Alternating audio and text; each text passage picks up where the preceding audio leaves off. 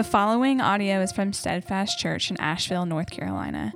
We exist for maturing and multiplying disciples in Asheville and beyond for the glory of God.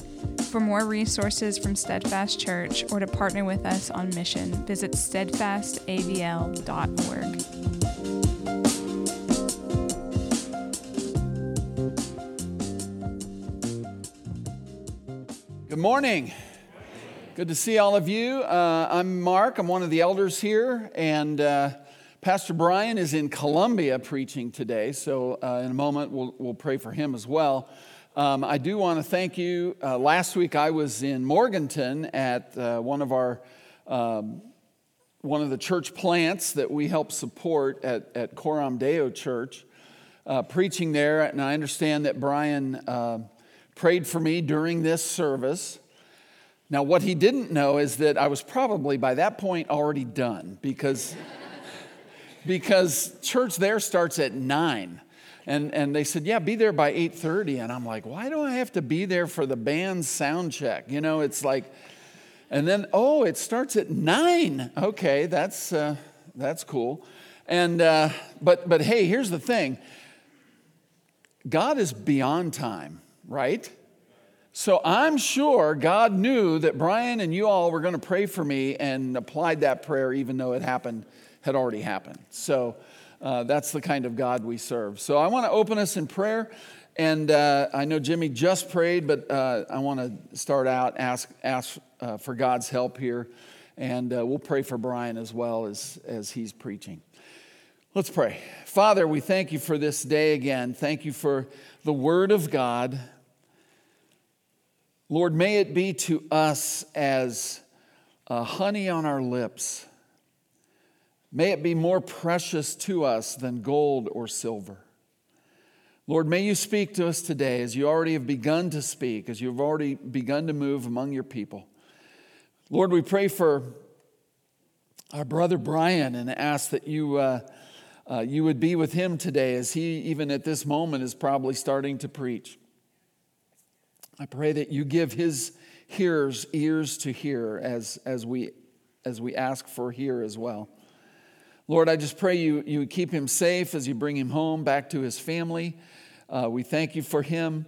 And Lord, just be with our time now. And we pray in Jesus' name. And everybody said, amen. Well, I invite you to turn in your Bible to 2 Samuel 15. We're going to continue here with the life of King David, who is broken and beloved.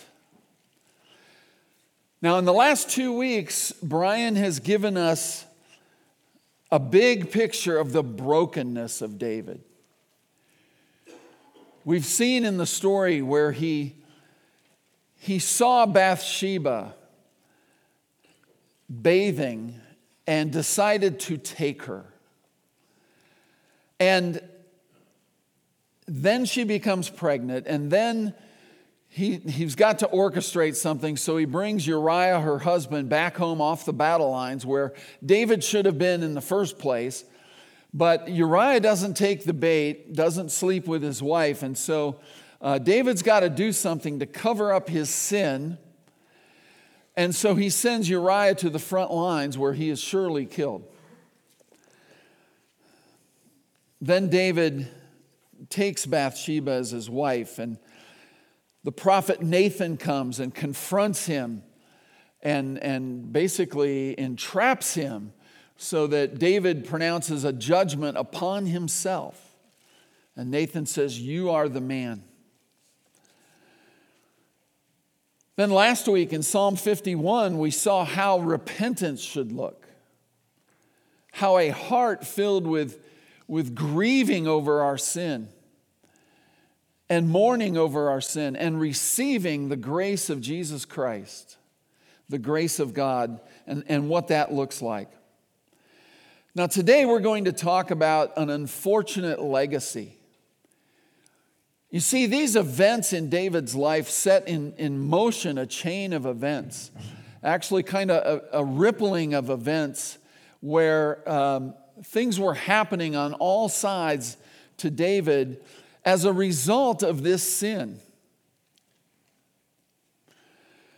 Now, in when Nathan confronted David with his sin, one thing he said was, "You won't die."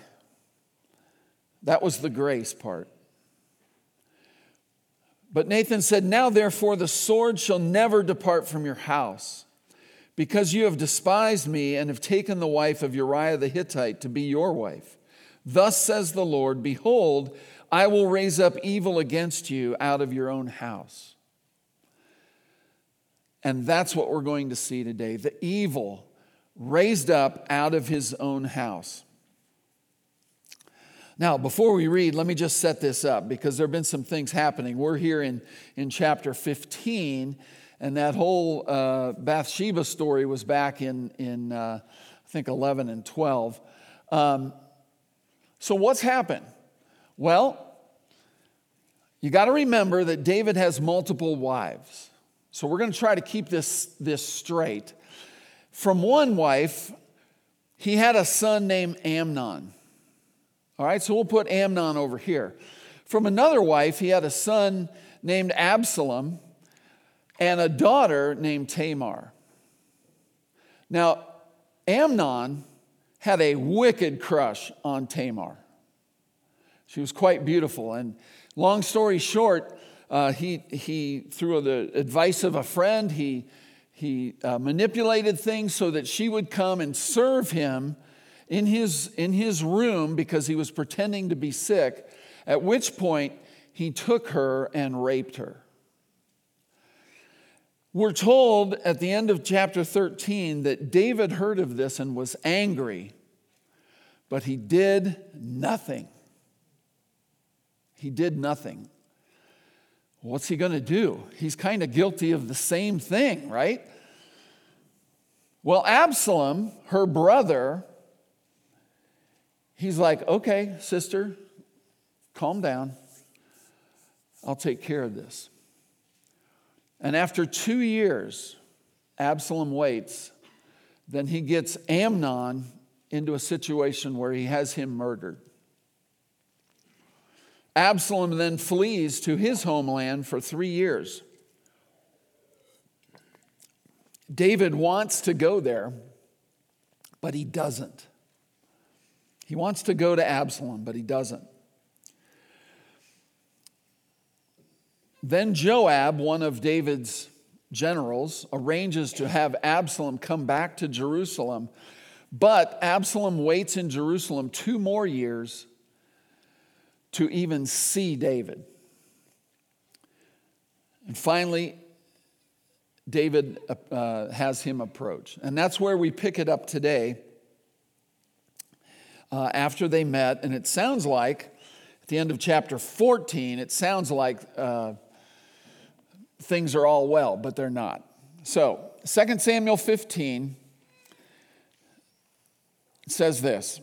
After this, Absalom got himself a chariot and horses and 50 men to run before him. And Absalom used to rise early and stand beside the way of the gate. And when any man had a dispute to come before the king for judgment, Absalom would call to him and say, "From what city are you?" And when he said, "Your servant is of such and such a tribe in Israel," Absalom would say to him, "See, your claims are good and right, but there is no man designated by the king to hear you." Then Absalom would say, "Oh, that I were judge in the land, then every man with a dispute or cause might come to me, and I would give him justice." And whenever a man came near to pay homage to him, he would put out his hand and take hold of him and kiss him. Thus Absalom did to all of Israel who came to the king for judgment. So Absalom stole the hearts of the men of Israel. And at the end of 4 years, Absalom said to the king, "Please let me go and pay my vow, which I have vowed to the Lord in Hebron. For your servant vowed a vow while I lived at Geshur in Aram, saying, 'If the Lord will indeed bring me back to Jerusalem, then I will offer worship to the Lord.' The king said, 'Go in peace.' So he arose and went to Hebron.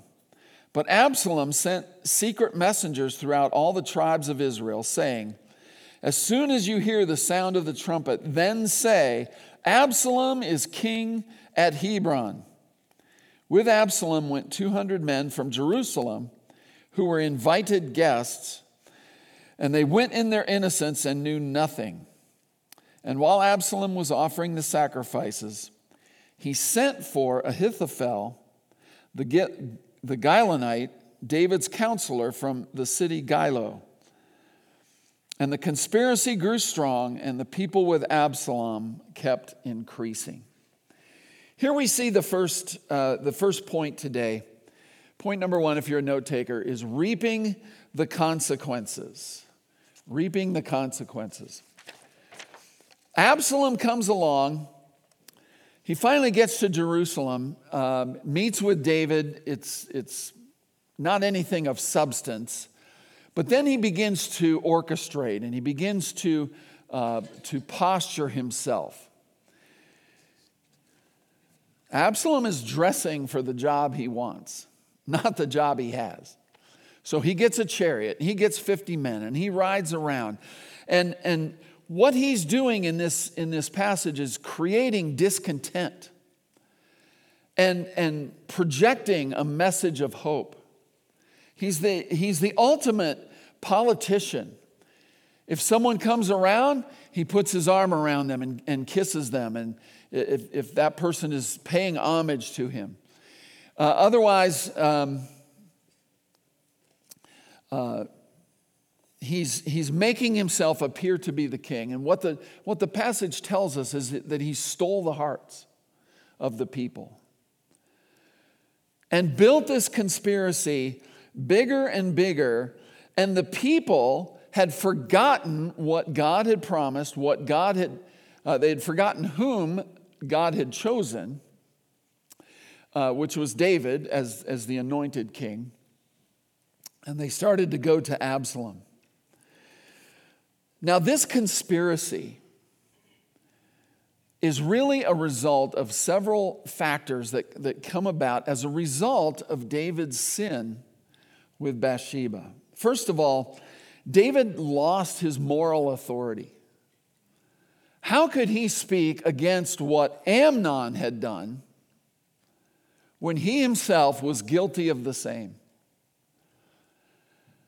How could he speak against that? And then he's not taking justice upon Amnon, so Absalom himself has to do it and to avenge his sister.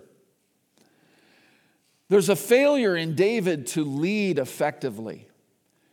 Absalom apparently is seizing upon something where apparently people aren't getting an audience with David to receive justice. So he's asking, well, I could give you justice. Oh, if it were only me in charge, hint, hint. If you would only vote for me. And so the people's hearts are stolen. He exposes David's weakness of his reign.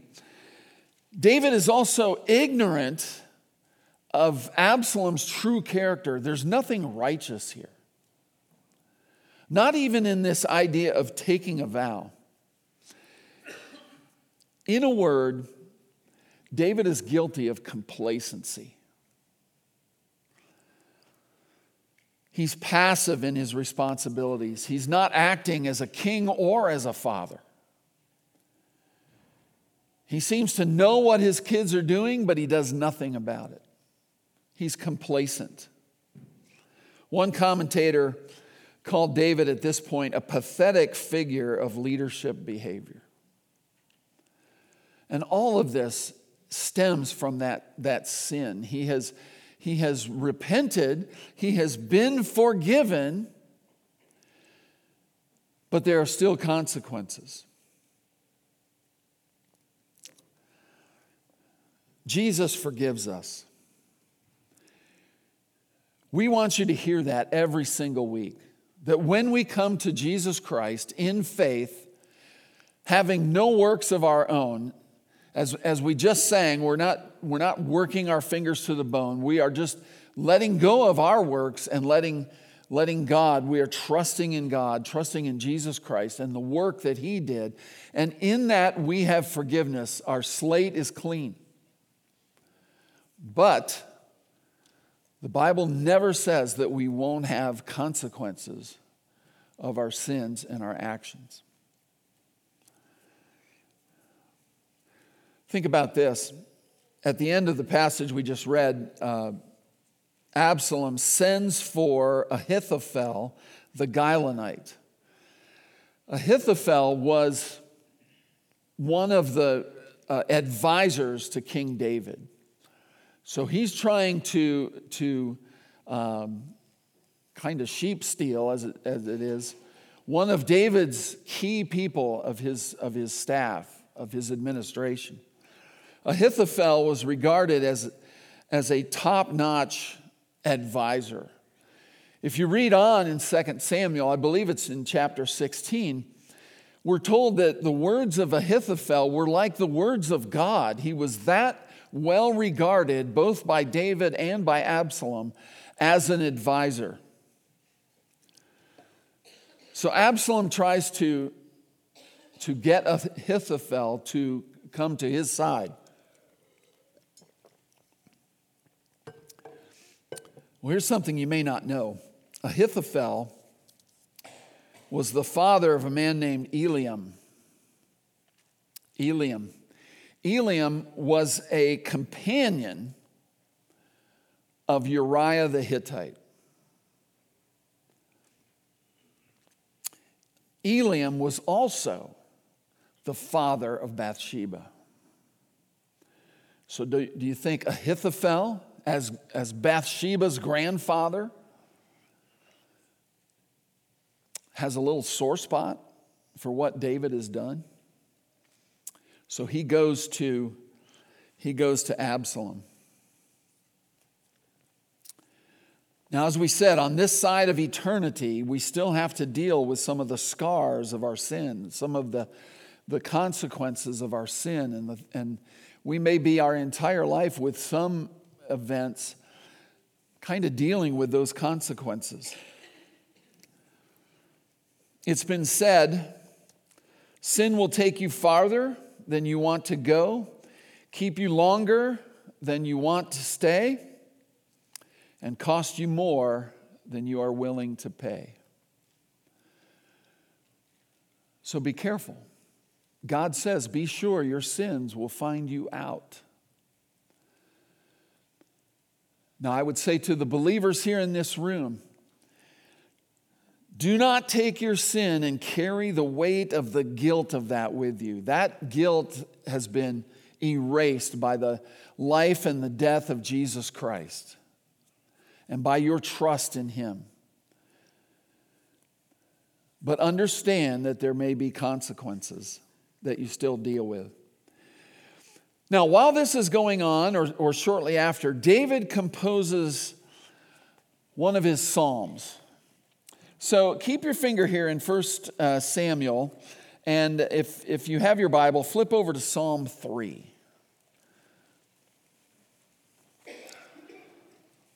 Psalm 3, we have the heading here. It's a psalm of David when he fled from Absalom, his son. So we're going to kind of go back and forth here. So as Absalom's conspiracy begins to rise up, let's get into David's thoughts here. Verses 1 and 2. O Lord, how many are my foes? Many are rising against me. Many are saying of my soul, there is no salvation for him in God. You ever feel like that? Do you ever feel those voices that say, there's no help for you in God? God can't help you out of this. Well, that's what the foes are saying. Is David going to take that to heart? Well, let's see. Let's go back to 2 Samuel 15. And point number 2 here, point number 2 is fleeing the stronghold. Fleeing the stronghold. Let's read in verses 13 to 18. And a messenger came to David saying, The hearts of the men of Israel have gone after Absalom." Then David said to all his servants who were with him at Jerusalem, "Arise and let us flee, or else there will be no escape for us from Absalom. Go quickly, lest he overtake us quickly, and bring down ruin on us and strike the city with the edge of the sword." And the king's servants said to the king, "Behold, your servants are ready to do whatever my lord the king decides." So the king went out and all his household after him. And the king left 10 concubines to keep the house. And the king went out and all the people after him, and they halted at the last house. And all his servants passed by him, all the Cherethites and all the Pelethites and all the other ites, and all the 600 Gittites who had followed him from Gath passed on before the king. David flees Jerusalem. Now, the abiding result of David's sin is potentially and nearly the loss of his kingdom. He abandons his stronghold. He abandons the city. Now, that was probably a good idea. There were many families. You kind of see here with the numbers of people. It was a pretty large retinue of people. And many were families, children, all kinds of people like that. And to get them out of the city so that Jerusalem would not be a site of a long siege and possibly the city being destroyed. So here we see David loses his stronghold and is forced into dependence on God alone. You know, up to this point in the narrative, David is not portrayed as doing much of anything. I talked about his complacency. In one part, right after the sin with Bathsheba and Uriah, one of David's generals is attacking a city, and he's about to overtake it. And he calls David on the phone. Well, not really on the phone, but he sends a messenger, and he says, "Look, you better get down here." Remember, when David did that sin, he was supposed to be out on the battlefield, right? In the time when kings go to war and David's sitting at home, and that causes that sin to take place. And this general sends a message and says, "Look, you better get down here. I'm about to take this city, and they're going to name it after me if you don't come." That's how lazy and complacent David has become. And now he abandons his city, and he's put back into a place where he has to rely on God alone. So let's look back at Psalm 3, at a couple more verses. Verse 3 says, "But you, O Lord, are a shield about me, my glory and the lifter of my head. I cried aloud to the Lord, and he answered me from his holy hill." This is where David is at. This is where you might be. What's your stronghold? What's your place or situation where you feel most in control and most at rest and most comfortable? Well, I'll tell you, sometimes God boots you from your stronghold so that you can learn where your strength really lies. It's in God. David is able to say, "You, O Lord, are my shield. You're a shield about me, the glory and lifter of my head." I feel like we could get Watson and Becky up here just to sing that song. As I'm preparing this week, I'm singing that old, "Thou, O Lord, are a shield about me." And now you know why I'm never up here to lead singing. But let me ask you this. What strongholds are you clinging to? What are the things that you must have in order to feel secure? Is it your job? Your money? Your 401k? How strong is that stronghold? Not very. A position that you might have, some power that you might have in the position that you do have, a level of influence that you might have. This is what makes me feel significant. This is what makes me feel alive and what makes me feel important. Now, all of these things are not in and of themselves bad. God may give you such things. God may give you a platform. God may give you a position. He may give you material wealth. He may give you all of these things to be used for His glory. But when they become your stronghold, that's when He says, okay, time out. Let me take that from you so that you can learn that I am your strength. God wants us to be completely reliant upon Him. And as David leaves the city, that's what happens. His heart comes back to the man after God's own heart that he once was. Now, let's move on. Point number 3, we'll call this submitting to God. Submitting to God. And let's jump down to verse 24.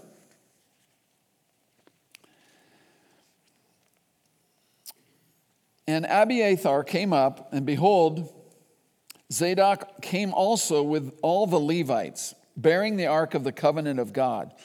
And they set down the ark of God until the people had all passed out of the city. Then the king said to Zadok, carry the ark of God back into the city. If I find favor in the eyes of the Lord, He will bring me back and let me see both it and His dwelling place. But if He says, I have no pleasure in you, behold, here I am. Let him do to me what seems good to him. The king also said to Zadok the priest, are you not a seer? Go back to the city in peace with your 2 sons, Ahimaaz your son, and Jonathan the son of Abiathar. See, I will wait at the fords of the wilderness until word comes from you to inform me. So Zadok and Abiathar carried the ark of God back to Jerusalem, and they remained there. But David went up the ascent of the Mount of Olives, weeping as he went, barefoot and with his head covered. And all the people who were with him covered their heads, and they went up weeping as they went. Okay. Oh, let me finish that. Verse 31. And it was told to David, Ahithophel is among the conspirators with Absalom. Remember, he was the advisor. And David said, O Lord, please turn the counsel of Ahithophel into foolishness.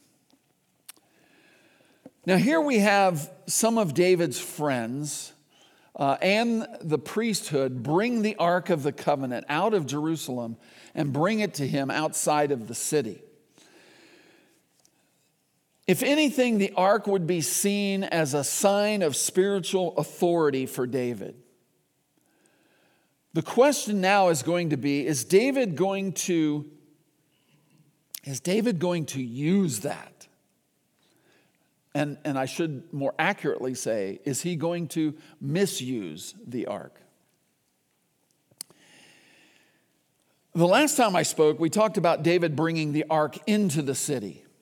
And it's really what made Jerusalem the Jerusalem that we know of today. Not today, but in biblical history. It's the city of God. It's the city of David. And the ark was intended to remain there. And these two friends of David bring the ark out, well-meaning, but he says, no, take it back. David knows his history. If you were to go back into 1 Samuel, around chapter 4, they brought the ark out as a kind of a talisman, a good luck charm, to fight the Philistines. And they were defeated, and the Philistines captured the ark. We've talked about that before. David knew that was not the proper use of the ark. The ark represents the presence of God. And the presence of God is not to be used. The presence of God is to be enjoyed and to be revered and to be worshiped. So David is not going to use the ark, and so he sends it back.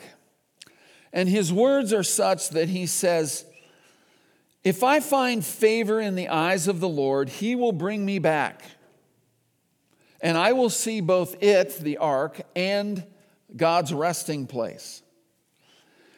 But if he says, I have no pleasure in you, behold, here I am, let him do to me what seems good to him.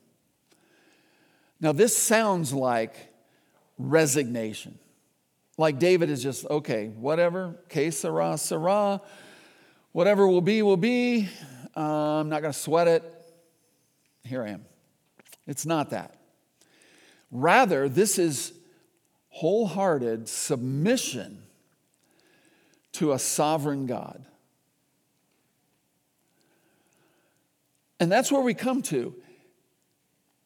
If God were to somehow, in one way or another, remove our strongholds, remove those things that we cling to for security and for significance, if God were to remove those from us, our posture should be whatever the Lord wants to do with me.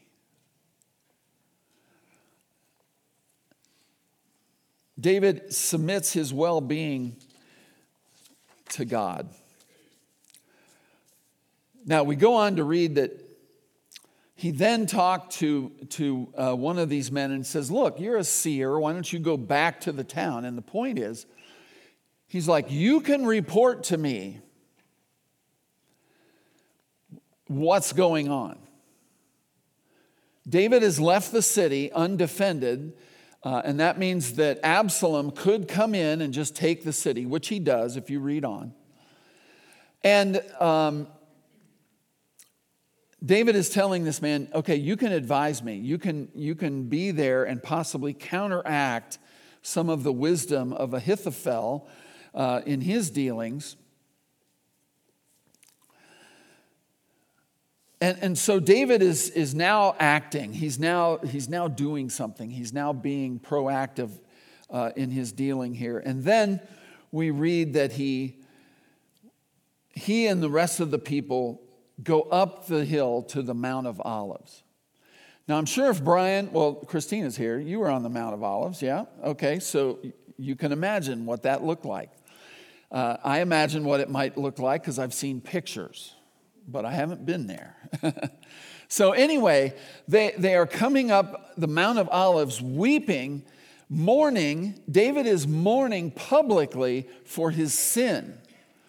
This is a sign of having your head covered and weeping and so on, a sign of recognition that I have sinned. And it was public in his repentance. Because the sin was public. The sin was something people knew of. And so from this place of desperation, David recognizes his sin and he weeps and finally turns to God in prayer and says, Lord, undo the counsel of Ahithophel. Make it foolishness. Now, what does he say in Psalm 3? Let's go back there and finish that psalm.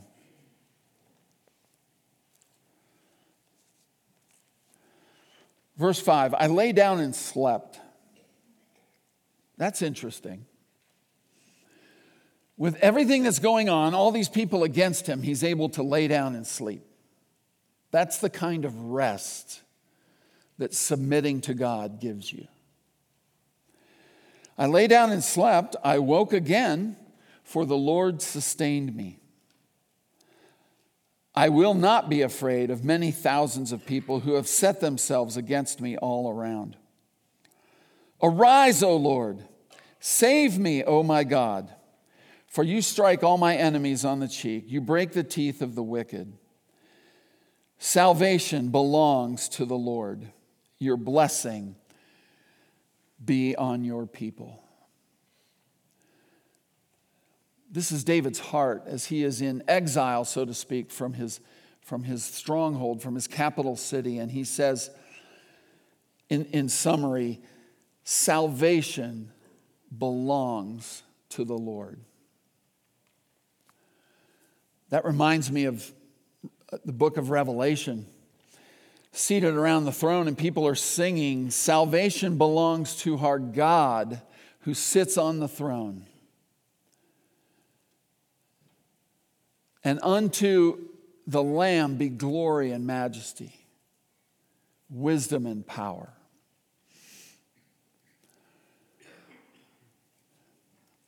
As we think of David mourning, going up the hill from Jerusalem to the Mount of Olives, we think ahead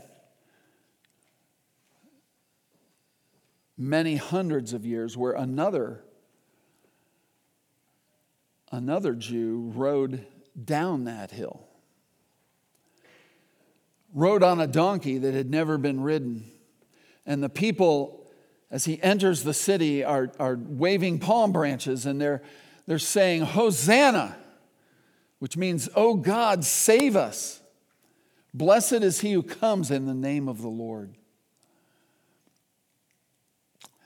This is Jesus Christ doing the same route but in the opposite direction, indicating to us that salvation does belong to the Lord. Salvation is of Jesus Christ. God doesn't just give us salvation. He is salvation. Jesus Christ is our salvation. Now, as we close out, I don't have any questions to put on the screen, but I do want you to think about this. We did a couple of readings and songs today, and I appreciate Matt for that. Just talking about repentance. Matt raised the question, what do you need to repent of today? Sometimes we can get cold like David. We can enter a life where we're just complacent and we're not really doing anything. We're not really following hard after the Lord. We're not into our word and reading the Bible and soaking up the wisdom of God. We're not praying as we ought. We're not learning. We're not sharing Christ with people as we ought. We're not as on fire as maybe we might have been. And you're clinging to a stronghold that does not provide what you need. So, as we think about this, perhaps there's sin in your life that's made you complacent. Perhaps you've not sought the Lord as you once did. Perhaps your trust is in strongholds of your own making.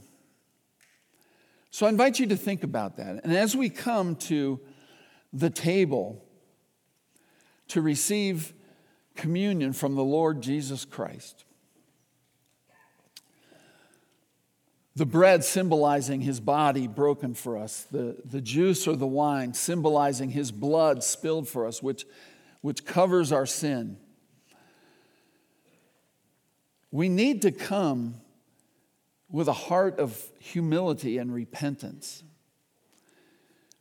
The Bible says if you come to the table in in an unworthy manner, which would be holding on to your sin, then you eat and drink judgment upon yourself. So I invite you to the table today to receive from Jesus Christ. Imagine that he is serving you, that he is saying, take, eat. This is my body broken for you. Take and drink. This is my blood shed for you. Receive it with humility, with faith. And if you're holding on to strongholds, let them go. Let them go. As I said, we're going to have communion. We'll start at the back as we always do. If you are a believer in Christ, this is available to you. You don't have to come and partake of communion if you don't want to. And if you're not a believer in Christ, we ask you just to refrain from this. This is not for you. This is for those who are in Christ as believers in Jesus. So come, we'll start at the back. Make your way down. Feel free. Don't let the line behind you put you into a state of rush. Like, oh, I've got to rush through this and get going, keep this thing going. That's not our concern. Our concern is that you meet with Christ. As always, if you need prayer, I will be in the back initially. I'll be up front here afterwards. Others will be available. If you need to talk with anybody to pray with you, we'd be happy to do that.